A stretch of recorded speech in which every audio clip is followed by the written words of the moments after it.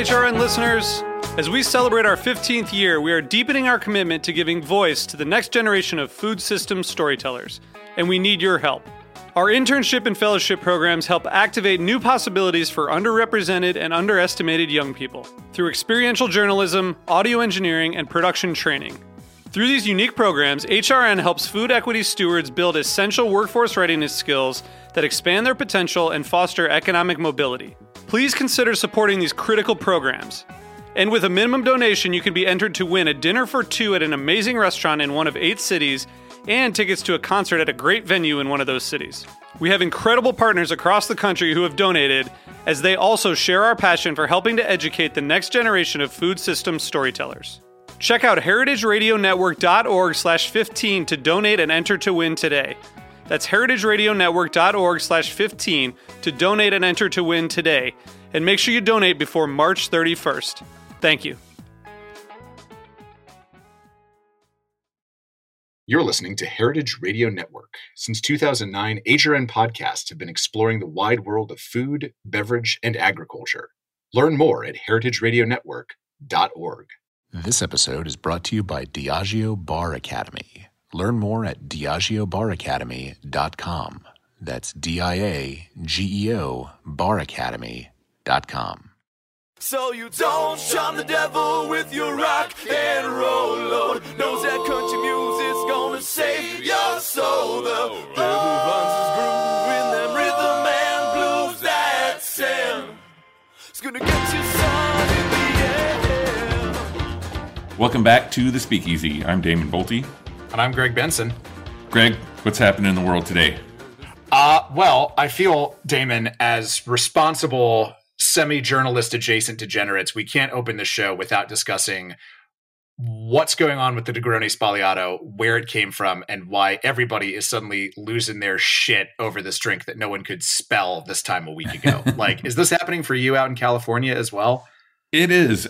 It kind of reminds me now looking back over, like 10 years of Negroni Week, say maybe 15 years of the Negroni becoming a popular kind of household name. I mean, you go to Trader Joe's and there's a bottled Trader Joe's branded bottled Negroni. I've spoken about this several times. They have it on Delta now. On Delta flights, they have a canned Negroni. It's fine, but the fact that you can get it in an airplane is, sign of the times. Well, the thing that gets me about the Sbagliato is that it's just like the Negroni. It's been around for a long time, at least, and so the name Sbagliato means mistake, right, in Italian, and it is a mistake because the origin of that drink is that apparently a bartender went to grab a bottle of gin, accidentally grabbed a bottle of Prosecco, as one does, or it was an Americano cocktail, because really what it is, it's an Americano cocktail, but if you think about it, it's Americano without seltzer. Instead of seltzer, it's Prosecco. So it's a Negroni Sbagliato, but really what it is an Americano Sbagliato, if you want to get technical about it. But really, I mean, it's just funny. There's tons of memes out there about it, about all of a sudden, liquor stores are out of both Campari and Prosecco. I think it's Big Negroni, pulling one over on us just to, I think they're Okay, so I do actually know where this came from, and not because I'm cool, because I asked someone younger than me who knows. And unfortunately, I don't know if you're aware of this, Damon, but I hate to break it to you if you're not. This is a dragon thing. Yeah. It's one of the stars of House of the Dragon, which I have not yet broken down and watched. The day is coming, but I've not reached that point of weakness yet. Thank God. But they were doing some bit where 2 of the stars were talking about their favorite cocktails, and one of them said that they really like a Negroni Sbagliato with Prosecco. But they did say it. I've watched the video. They did say it in a very fun, very sexy way that really just kind of they made that awkward looking word Sbagliato really roll off their tongue. And I'm like, okay, I can, it made me a little thirsty watching it. I could go and have some of this, but man, the internet did what the internet does, and now all of a sudden it's fucking everywhere, and I'm for it. I love the Negroni Sbagliato. I think it's a great drink. Do this responsibly because you'll see why in a second. But one of my preferred go-to summer drinks is a Negroni Sbagliato with just a little float of absinthe on top. because it lushes like just a little bit. So in addition to getting those really nice kind of like green, like hayseed and kind of like anise notes from the absinthe, you also get this really nice kind of pink cloudy layer on top that just looks really fucking cool. So I'm cool. For it. I'm happy it's around. I'm glad it's not like although I did read on Punch recently that the Mind Eraser is coming back, but I'd rather it be like the Spagliato having this moment than the Mind Eraser. But yeah, I mean everything, like we've said on the show before, like everything that's old is new again. There's no such thing as a new idea, but it is it's nice when something that you've always enjoyed, like it has sort of a moment of obscurity. That's why every year I get really excited when people predict that this is going to be the summer of sherry, and every year for the last 10 years I've been disappointed. Right. But it's it's fun. It's a great drink, and I think John DeBerry summed it up best with a tweet where he said, as a bartender, I hate it when people come up to me and order drinks. And I'm like, yeah, I've seen a lot of hot takes of people complaining about how many Negroni Spagliatos they have to make. And I'm like, just, it could be Mind Erasers, guys. Just keep that in perspective. Well, also, if you're a bartender and you can't build a drink over ice, seriously. Like, count your blessings. The Ramos could be having a moment in the sun right now. How horrible would that be? This drink takes like 20 seconds to make. Like, take the W, everybody. I mean, seriously, I will say this. I usually keep my Campari and my vermouth batch together just as like a life hack. I'll have a bottle. It's a Torino Milano or Milano Torino, depending on where you are. That's what it is at the base, which is a delicious drink. It's basically the very first Italian mixed drink. And then, from there, they added seltzer water. That's an Americano. Then Count Negroni said, screw seltzer water. Let's put gin in there instead. That became a Negroni. So the Negroni is actually a third variation on that original drink. It's a great drink on its own. But the thing is, it's endlessly riffable, right? So, like, you can make a Negroni with any base spirit. So you can make a Boulevardier or Mezcal Negroni, things like that. So, I would say that, one of my favorite bars around here, they actually always have those two ingredients batched. So they get a lot of calls for their Negronis. So someone will say, hey, can I have, rye whiskey, make it a Boulevardier, or can I have Mezcal or a rum Negroni, which is delicious. And it's, if you care anything about speed in a bar, like but you're against batching, I mean, that's at least the one thing that you should batch, Yes. And then you just pour that and top it with Prosecco and then like take someone's money, that's it. Like, bam. Yeah. Easy. Yeah. Even throw a little absinthe on top if you're a louche bag like me, Anyway. So I'm really excited about this show today because it's something that I've, for so long, have just labored over, and kind of like I've always tried to find like special pieces of glassware for, I've done like most of my own photo shoot styling, and I'm always looking for unique glassware. And what's cool about that is, or for my almost 20 years being in this industry, is that the industry started catching up and realizing that there's a huge market for special glassware. So I'm really glad that we're going to be discussing that today, which is fun because we actually have Zane Harris in the studio today, and he's coming to us from the Roswell of New York. So this is going to be really fun. So Zane, welcome to the show. You're in, where did we say we are? You're in Pine Bush, New York, right? Yeah. Hi, everybody. Thanks for having me. Just recently moved out to the country of, Catskills meets Hudson Valley area. I just couldn't, being in the city for almost 13 years in New York, it was time, I think, for me to slow down a bit. Also, I'm getting older, like most of us are. So, definitely coming from the country right now. I'm watching the leaves fall. Awesome. It's beautiful right now. Well, cool, man.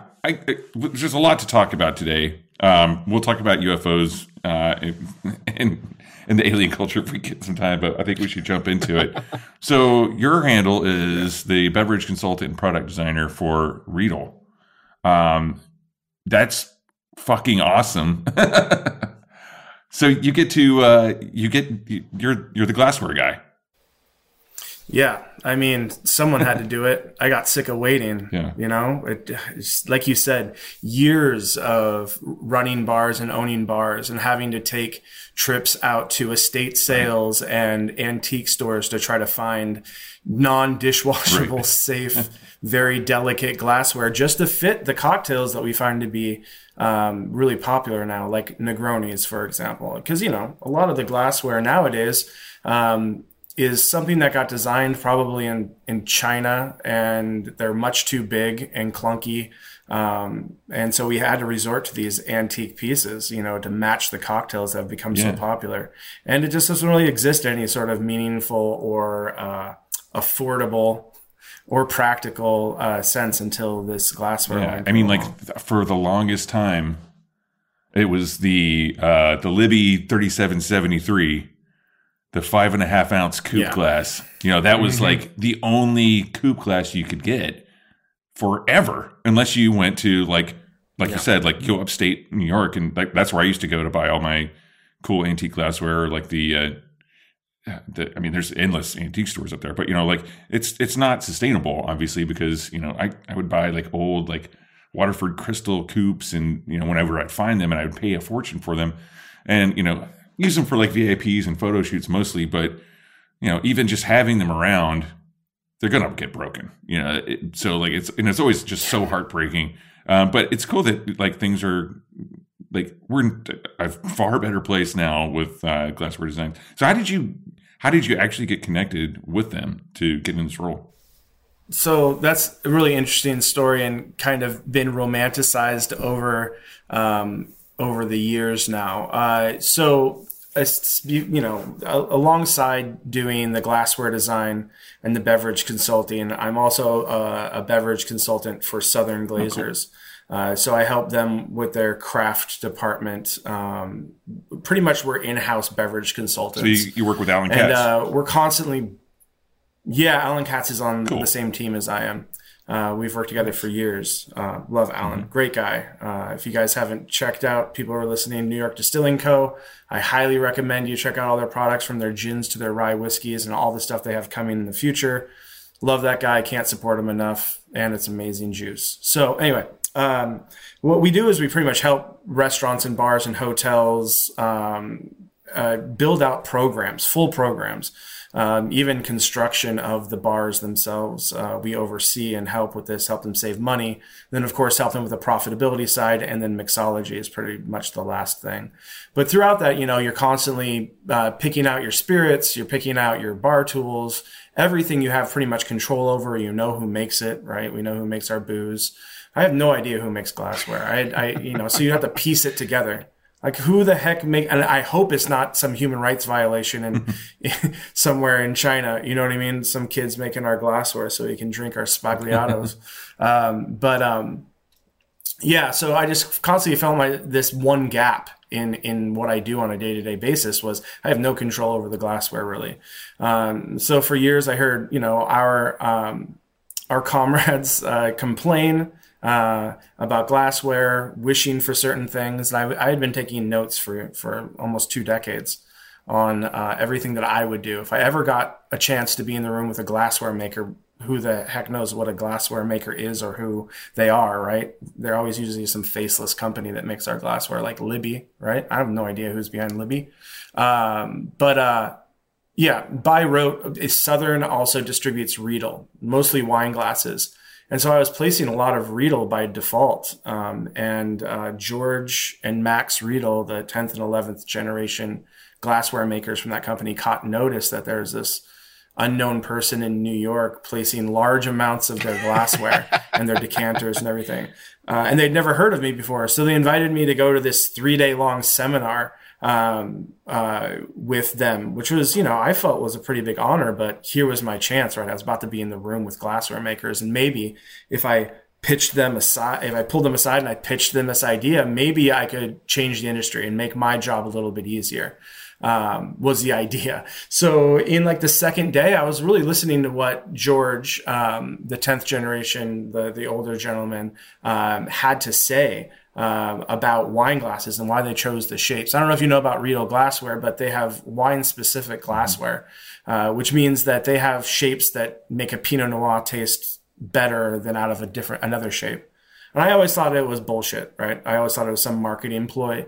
But they did whole tastings side by side with different glassware shapes with the exact same wine out of the exact same bottle, and it made a drastic difference, not only in the nose, but also in where it delivered it to the tongue, right? The tip of the tongue versus the middle of the tongue. I remember him saying for higher alcohol content wines, like Amarones, for example, they wanted to make sure that higher proof wine didn't hit the tip of your tongue, because the tip of your tongue is like the tip of your finger. It's very sensitive to tactile things, but it's also very sensitive to alcohol content. So if it hits the tip of your tongue, it tastes more alcoholic than it actually is. But if it hits your mid palate on the back, it's much more smoother of an experience, which I thought was interesting because I'd never thought about that when it came to cocktails before. So I was taking all these notes, and I had pulled up a little 3D program, a little CAD program on my laptop, and I started designing glassware based off of what he was saying in front of me.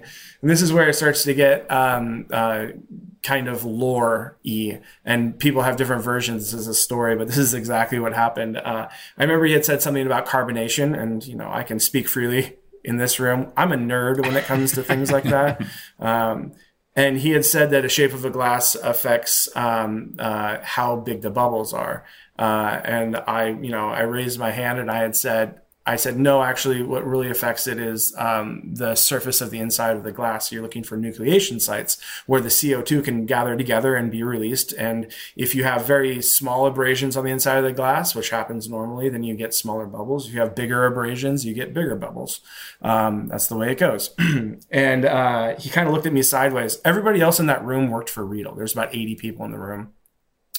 And just like any of these companies, I think that they very much look up to the Riedels because they're a family-owned business, and they're not used to somebody raising their hands and correcting George Riedel on something. And he took it really well, right? And we had a little bit of a back and forth. I wouldn't call it an argument, but it was a bit of a back and forth. And I said, hey, listen, it's science. You should try it. I'm sure you have a little sandblaster. Etch the inside of your glass and see what happens. And he really liked the idea that I was talking science, not talking like opinion, I guess. Then it went on, and I kept on listening to what he was saying. I kept on designing, and he realized he didn't think I was paying attention. So he walked over to the table, and he slammed his hand really hard down on the table. And he said, if you're not going to pay attention, get out of my room. Right? And so I was like in this very thick Austrian German accent. And I just turned my laptop to him, and there was what now became the rocks glass rotating on screen, a 3D version of it. And I said, hey, we should talk at lunch, is what I said to him. That's all I said to him. And he looked at me, and he took about 3 seconds, and he goes, I'll see you at lunch. Now, everybody else in that room was like they were like, everybody else in the room was like, holy shit, they're going to get in a fist fight out in the parking lot at lunch. And so we disappeared at lunch. I pitched him the idea of why this is necessary, right? The bar world changed, but the glassware didn't. And we're constantly having to fill these gaps with doing what we already talked about, right? Searching for vintage glassware that isn't being produced anymore, that is definitely not dishwasher safe, and is usually way too expensive. And I said, if he wants to make a big difference in the bar world, and if he also wants to make a shit ton of money, be the first glassware company that actually listens to the bar industry on what it is that they need, because nobody else is doing it, right? And I got halfway through my pitch, and he put his hand on my shoulder. And in my head, I was thinking, okay, well, at least I tried, right? I can go back to all of my friends in the industry and say, hey, I got in front of a glassware maker. They weren't interested, though. So, I did my best. But instead, he said, I love it. Put it into a professional presentation. Do you think we can get a functional prototype within a year? And I was just so taken aback. I was like, I can get you the entire line in a year with 3D printing and whatnot. Why not? Let's do it. And it actually took a year and a half, because I decided that we would take the prototypes all around the world to all the different bars that I really respect, give them the prototypes for a night, see what they thought about it, then take all of their notes and funnel it through myself And what came out the other end is this glassware line called DSG, or Drink Specific Glassware, from Riedel. So I like to say, it has my name on the box, but it's really our industry's glassware, because so many people had feedback from all different walks of life in our bar world. And even home bartenders, which, I think I personally really appreciate. It's not just coming through my brain, but through a lot of other people who are a lot smarter than I am. Damn, dude. So I mean, yeah, wow. I'm glad that these things exist. I had no idea that the path to them existing was so incredibly riveting. Like I was sitting over here. I was like, man, I wish I had some popcorn to eat while I was just like listening to this story. So now, I mean, I want to know. I want to hear about these notes. I want to hear about, what makes these things different. What did you look at? When you look at, your usual 5.5 ounce coupe or your usual double rocks glass, and you're like, I find this wanting. And what did you do to fix it? That is a kind of a big question, because one of the things I wanted to make sure that we did was not be the MySpace to someone else's Facebook. So I didn't want to open up the door to having our industry have say in the glassware and not think every detail through to the max. Like my goal, honestly, and this is maybe the capitalist in me, was to make sure that this was such a good design and so thoughtful that anybody else or any other company that wanted to do this without me being involved would think it would be an insurmountable task. Like they couldn't improve on it. So the first thing that we had to look at was the actual volume of the glassware. Because, a martini is 3 ounces, right? Plus maybe 3/4 of an ounce to an ounce of dilution from the ice. You're looking at, like you said, 5.5 ounces, but that's not enough clearance. So it goes right to the wash line goes right to the edge. We all know this with those Libby coupes, and it sucks to drink out of. You feel like an idiot, just like you feel like an idiot drinking out of a champagne flute. It's not conducive to the end user whatsoever. And it's definitely not conducive to our servers having to put these things on trays and try to take them out and look professional, right? Hell, even pushing them across the bar made us look like sloppy bartenders because they splashed everywhere. So instead, I went with a just a little over a 6 ounce for our Nick and Nora, which we can get talking about Nick and Nora's pretty in depth in a little bit, but I want to answer your question first.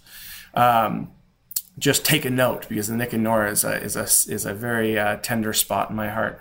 Anyway, so the volume was important, and when I came back to him with the volumes of all the different glasses, which there are 7 of them now, they said, "Oh, these are very odd. These volumes don't really exist." And I was like, yeah, I know. That's kind of the point. And that's kind of the problem that we're fixing here. And they're like, oh, they were okay. I get it now. Because it was all based off of not only the cocktails that are going to be going in them, right? Each glass is designed for a specific category of drink, right? You have your Manhattan martinis for the Nick and Nora. You've got your sours, traditional and non-traditional in the sour glass, right? Those are 2 different volumes that you need, because you got to think about juice and egg white or aquafaba or whatever it is you're going to be using in it. Then you got your highball glass, which, you're talking about highballs. You're also talking about things underneath there like Tom Collins's and anything served as a 1-in-1 as well. Then the fizz glass, right? Which doesn't really exist in the market. We always have to use some weird juice glass that usually diners use for orange juice in our bars to get the right size, which is stupid. Then, of course, we've got the rocks glass. Always a double rocks, never a single rocks. So old fashions look tiny in them. And then a neat glass, which was very, very important to me, because I hate serving neat spirits out of a rocks glass, because my guests feel like they're getting ripped off. It just looks like you didn't pour anything in the glass if you're hitting 2 ounces, right? So the neat glass is really important for Sazeracs too. And, a lot of people, they don't like drinking their martinis or Manhattans or Boulevardiers out of a stemmed glass. I don't know why. Sometimes they feel like their sexuality is wrapped up in the glassware that they drink out of for some reason. I don't get it. Or sometimes they just feel like they're clumsy. Either way, I wanted to make sure that neat glass was there for people who wanted their up drinks served down, as it were. But yeah, so this offered us the opportunity to get the volumes right. So everything has that 2 centimeter wash line from the top. 2 centimeters I found is enough leeway to make it so you can cheers someone without splashing each other's knuckles. You can take it out to a table, no problem, on a tray, or you can slide it across the bar. Also, nose clearance is important. So then my next thing was displacement of ice, right? So I had to make sure that any sort of ice that was going in these glasses was displacing these liquids, these cocktails properly, without sticking out of the glass. I had to make sure that, my glass was tall enough that that cold draft or Hoshizaki ice cubes for you ice nerds out there didn't hit your nose when you're drinking out of it. Especially in the highball glass, we're seeing a decline in straws being used in bar programs. So I wanted to make sure this glassware is designed to be able to be comfortably drank without a straw. Then, of course, the next thing I had to worry about was the ice itself. Does it fit? I'm sure you've all dealt with this with a rocks glass, but you take a really nice hand-cut 2x2 ice cube and you try to put it into a regular rocks glass, and there's about 3/4 of an inch of a gap underneath the ice cube in the glass because the inside of the glass is actually cantilevered in. It's not straight-sided. The reason why glassware companies do that is it's a lot cheaper and easier to make glassware that way because the molds are easily pulled out of the center of the glass. And so what you see is this conical shape on the inside. Even if the outside is straight, the inside will be conical because it's just easier for them during production. But that makes it so we have to knock the edges off of our nice, beautiful cubes to get it to fit in there. So we're handling ice with our hands or tongs, heaven forbid, smashing ice all over the guests or at your home bar. And I thought that was stupid. It was slowing down my bartenders. It was slowing down me. So the inside of the glass had to accommodate larger ice cubes. It also has to accommodate regular ice, like cold draft ice and Hoshizaki. A lot of times with that conical shape, you get an inverted pyramid of ice, which is that one ice cube on the bottom and the 2 or 3 on the top. Yeah, you know what I'm talking about. And you have to hit it. I know. We all hate it. So I designed the glass to hold ice cubes naturally, side by side in the bottom of the rocks God bless glasses. you, sir. So you don't have to poke it with. Yeah, I know. That's important for a couple different reasons. Because you want the displacement to happen. You want the level of the finished cocktail to be at the right level, right? If the ice cube hasn't fully fallen into the cocktail, it's not displacing it and not raising that level up enough, and the drink looks either sloppy, unfinished, or that you're ripping off the guest. So that was really important, But then I also had to worry about the dishwashers that this glassware was going to be going into. How many can I fit in a flat rack, right? So I really messed with the diameters a lot to try to fit an extra row in a standard flat rack. So the bartenders didn't have to run as many loads. That translates into dollars and cents for the business owner, right? If I'm going to be a beverage consultant, I have to think about how much it costs to operate your dishwasher and how can I reduce that as much as possible. We also had to think about tempering, right? So dishwashers, especially commercial ones, are super hot. And then we usually, when we're busy, we're taking super hot glasses and we're throwing crushed ice in it to cool it down because we're low on glassware because we're busy on a Friday or Saturday. That causes microfractures if you don't temper the glass all the way. Most glasses are only tempered the top third of the glass to try to protect the lip. Well, untempered glass meeting tempered glass, they cool down at different rates, and so it causes microfractures. You guys ever see that L-shaped break you get in glasses? Yeah. So that line that shoots across horizontally, that's where the temper line of that glass is.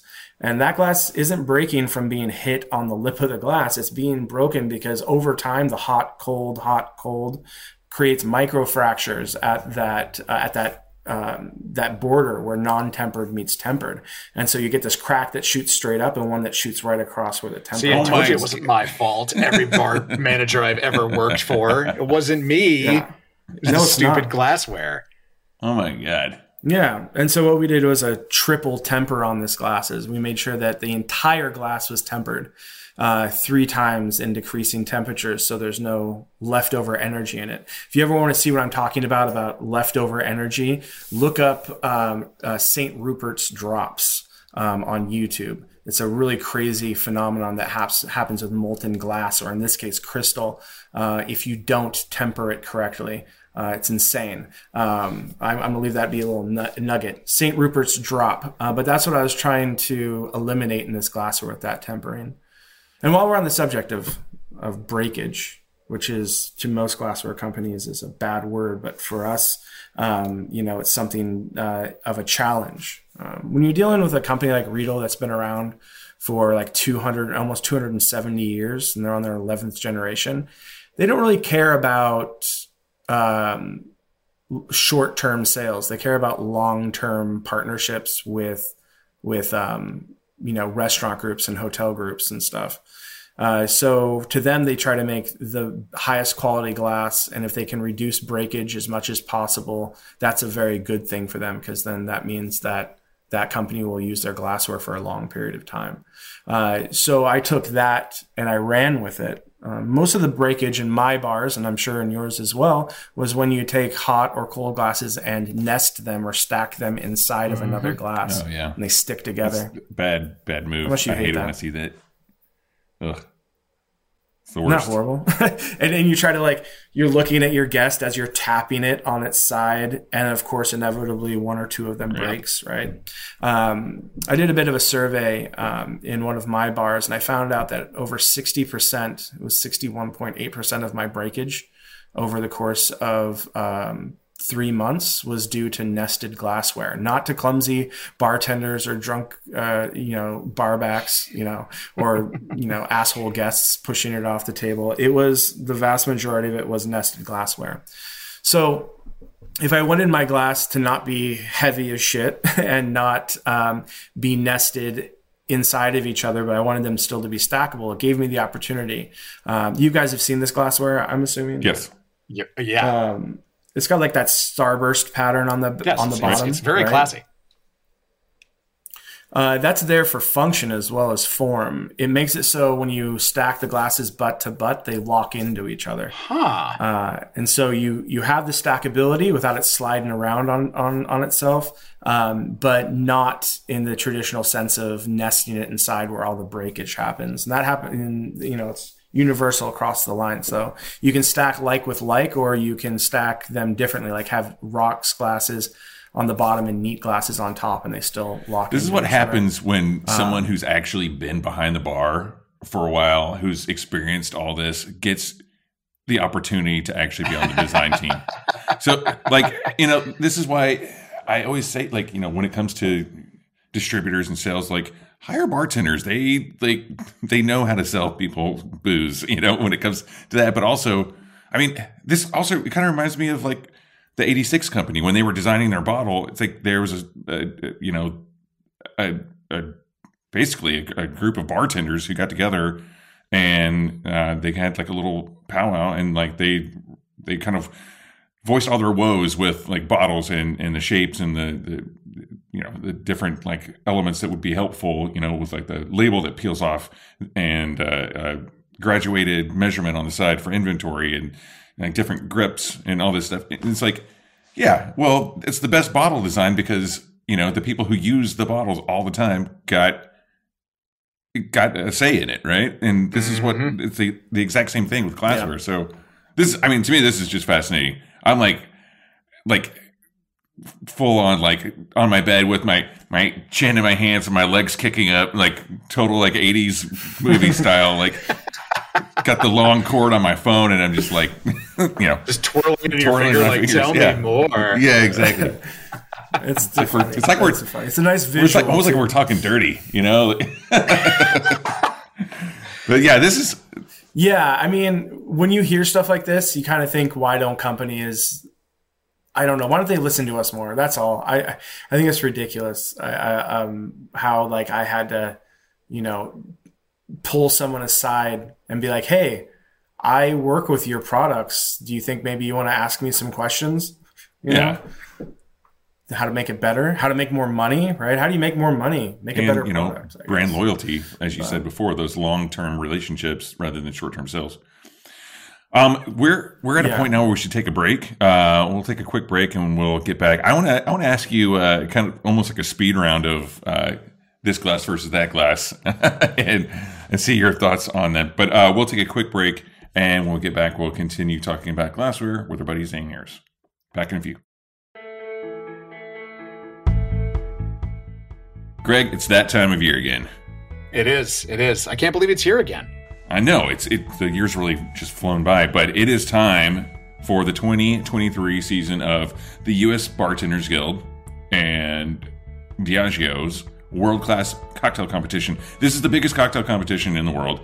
And the cool thing is this year, actually it'll be next year, but the finals will be happening in Sao Paulo, Brazil.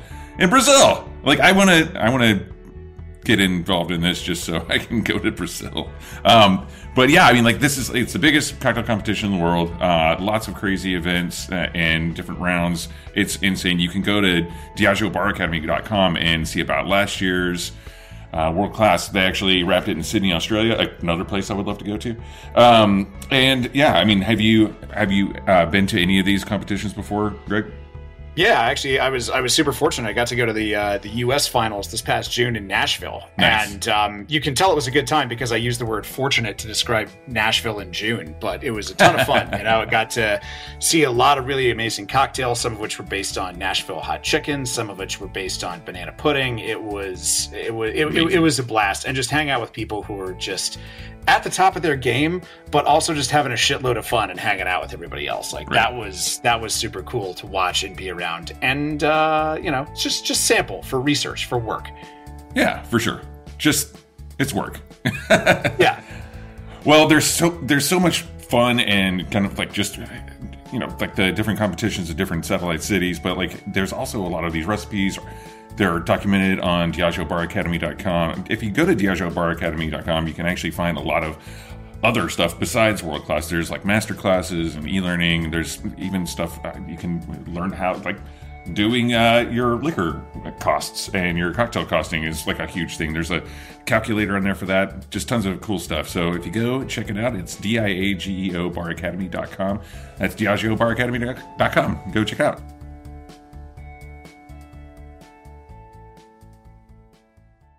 And we are back. You're listening to the Speakeasy on Heritage Radio Network. And in the studio today, we have Zane Harris from Riedel. And, okay, this has been, I don't know, Greg, I'm having a great time on this show because... Oh, dude, yeah, this is a ton of fun. It's the thing that I have nerded out. Probably, like back in the 19th century when we started using, like, citrus juice in cocktails, and that was really fancy, and the juice actually cost more than the booze in the cocktail. Those were the days, man. Yeah, those were the days. This is like I'm more excited about the glassware than the actual cocktail in that kind of same regard, But yeah, so we've been talking about how Zane got into this, which is really fascinating. But then we're talking about all the innovative moves that you've made with this glassware, which is awesome, wildly fascinating.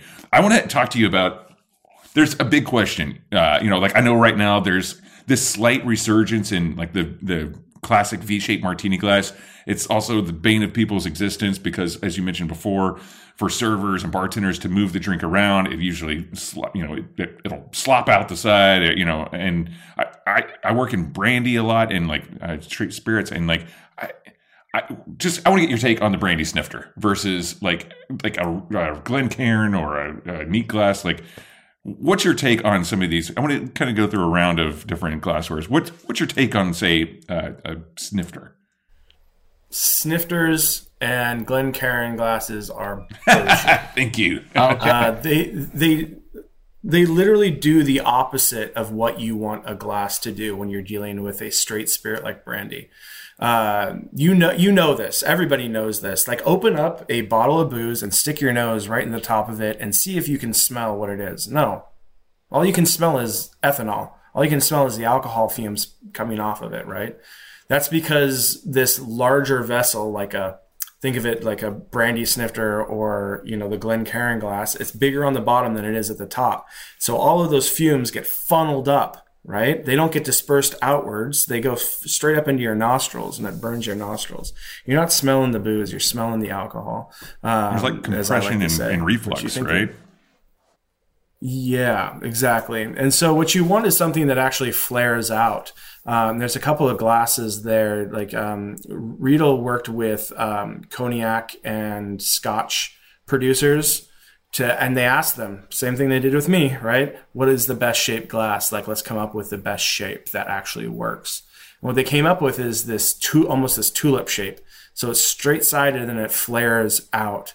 That by far is the best glass that I've found, other than something like a neat glass, right? That is straight sided, that doesn't funnel everything inwards to do any sort of straight spirit or high proof alcohol. That's what I suggest for sure. You actually smell the product, not just the alcohol. Thank you for backing up what I've been saying for a very long time. All right. Yeah. I hate the Glencairn glass. I do too. I do. But that was like, but it doesn't break when you drop it. Well, don't drop it. Yeah, exactly. Don't drop it. There's a quick fix to that I don't problem. have to tell you.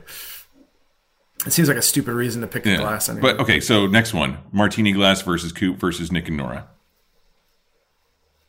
Martini glasses are coming back in fashion, I guess. But to me, it's all about the angle, right? So I've designed a martini glass that I like, that I hope to be able to produce soon, that has a much steeper angle as opposed to being flatter, right? A lot of the martini glasses on the market right now are, it's almost like drinking out of your cupped hands. It's just wildly impractical. Looks cool. I mean, it is the martini glass, the V martini glass is a vibe for sure. But it also does the opposite of what a glass like that should do. So Nick and Nora versus coupe. Now, the only reason a champagne coupe is in our bars as a cocktail glass is because of the utter lack of the Nick and Nora being in production until now. So it's been like a compromise. Like, what's this shape that kind of curves inward that I can have out there? Oh, a champagne coupe. But if you look at a Nick and Nora, a real Nick and Nora versus a champagne coupe, which we're using in bars mostly now, it's a lot shallower and a lot wider than it should be. So what happens for fizzy drinks or any other drinks is they warm up or they go flat a lot faster than they should because there's a lot more surface area. So coupe for me is like a good substitute for a Nick and Nora. A Nick and Nora, if you don't know, is named after the two main characters from, first it was a play and then it became a popular movie back in the 30s called The Thin Man. And in it, the two main characters are a married couple named Nick and Nora. She's like an heiress and he's like a retired murder detective who is like a kept man. Pretty progressive in the 1930s. So she's the breadwinner and he's the kept man. And every once in a while he'll consult with the police department on murders. Really interesting and hilarious. It's a comedy. There's like 2 or 3 There's movies. 7 of them actually. But Jesus, Yeah. there's 7. Okay. It was the Fast and Furious of its day. I was going to say it was the exactly. the Game of Thrones. The Rock or the makes it. House of Dragons. But anyway. In it, they drink heavily and often, right? All the time. And there's a couple of famous scenes in them. There's this one where Nora, she's been at the bar waiting for Nick for a long time, and she has 5 empty, what look like coupe glasses, but what they really are is Nick and Nora glasses. Now, back in the day, the actors that played Nick and Nora, they were like the Brad and Angelina of their time, highly influential. So everybody wanted these glasses, and that's why it's called a Nick and Nora. Unbeknownst to them, though, it made the perfect cocktail glass and the shape for anything stirred. So stirred means, usually higher alcohol content, no citrus, no egg white, no cream, right? It's just something that's stirred and then poured into a glass. And the reason why it's the perfect shape is because that inward curve forces you to tilt your head backwards when you're drinking out of it, delivering the higher proof alcohol to your mid palate instead of the tip of your tongue, like I mentioned earlier. So things like martinis and Manhattans and all the many variants of those drinks, taste a lot smoother out of a glass like that than, let's say, a martini glass would. Because a martini glass, it flares out, so it hits the tip of your tongue. And so you're like, whew, this martini is very strong. When maybe it's not. Maybe it's just being delivered to the wrong part of your tongue. That's amazing. That's great. I mean, okay, here's another part of it, too. You'd mentioned that the coupes, a lot of them, especially some modern coupes out there, they're really elegant and they're like really wide and flat. But think of it in the same way as you would think about ice, right? So your ice cube, and you know what? Okay, while we're talking about this, I hate the the added little what do you call it? The little carafe on the side with the other half of your martini. Oh yeah, the hey, we couldn't fit your whole milkshake into here, so here's the tin, the icy tin that we made it in. And, enjoy slopping out of that, buddy. Well, it's like whenever you get a martini or any drink that's like served with the dividend, I think is what Julie Reiner calls it. Or even a glass of wine. Like if I'm drinking a white wine and it comes with a little carafe on, like a demi carafe on the side, I'm like, put the whole fucking thing in there because it's just going to get warmer faster. If you concentrate the temperature around each other, like the all the liquid in one place together, just like you would with like an ice mold, like an ice ball, for instance, which I also have opinions on. But the thing is, it's the perfect shape to keep the ice cold longer and keeps it from melting, which again, that's a whole other episode. But I feel like the Nick and Nora compacts the drink together in more of an a centralized area. Yes. And so it then there's less surface area in contact with the glass that emanates or transfers heat from the outside air into the drink, thus warming it up. Yeah, and, I agree. Okay, so thank you again for that. But while we're talking about glassware and just on the subject of these dividends and stemware, what's your take on, I mean, I know it's not really a cocktail-specific glass, but like a stemless wine glass? Gross. I don't know. For me, I'm part Italian and I grew up with a very Italian grandfather. Well, wine's served with food and dinner, and if you're doing food right, you're getting stuff on your fingers, in my opinion. And the last thing I want is greasy fingerprints all over my wine glass. But also, temperature is very important when it comes to wine glasses.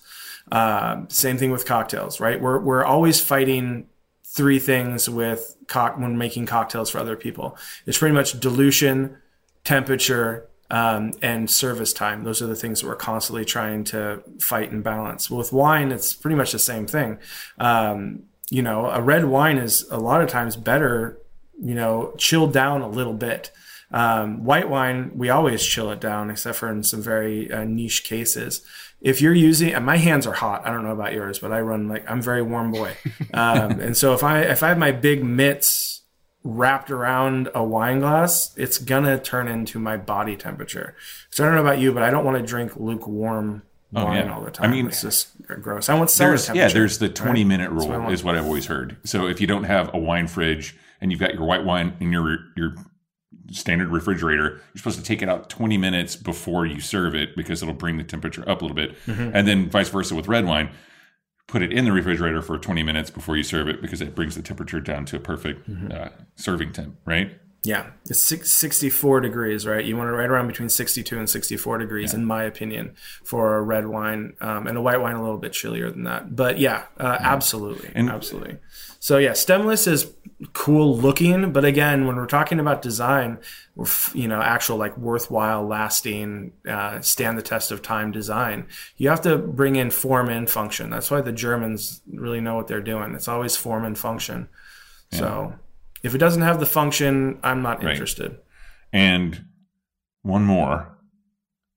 So I kind of want to just touch back on the rocks glass versus so we had a little while back we had Lacey Hawkins on the show, and she was talking about, she also moved upstate New York, and she's the brand ambassador for Monkey 47 gin, and we got on the subject of a martini. Not anymore. She's not.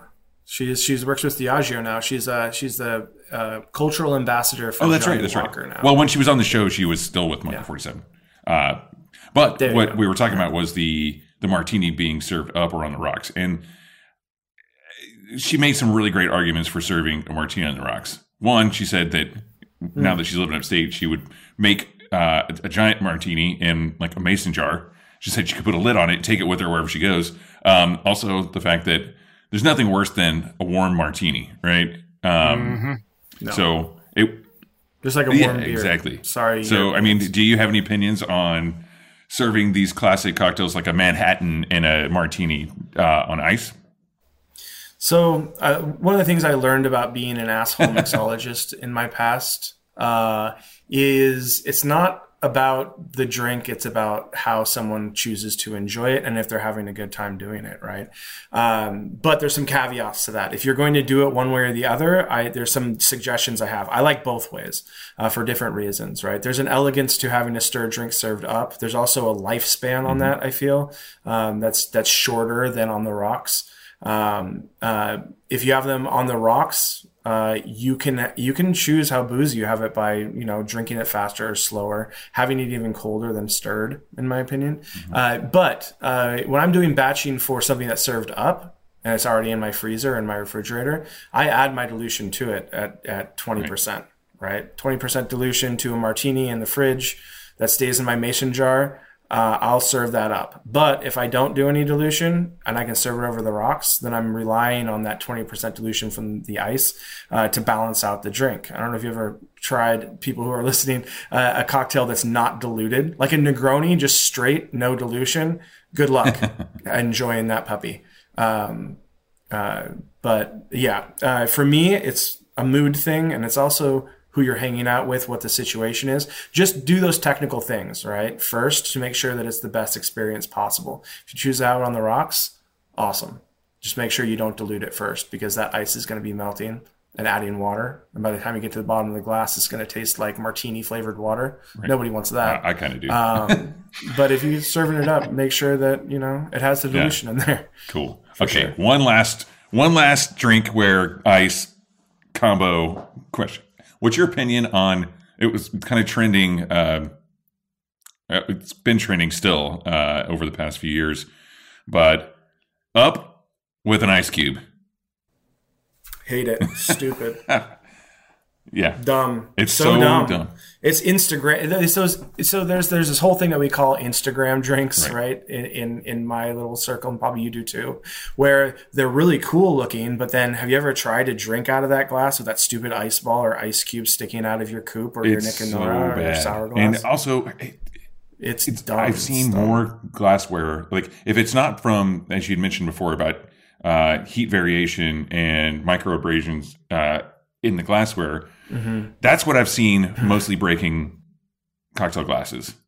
Is trying. Of course, they're not designed to have ice in it. Thank you. You know what? This has been the best episode ever because he's agreed with everything I've said.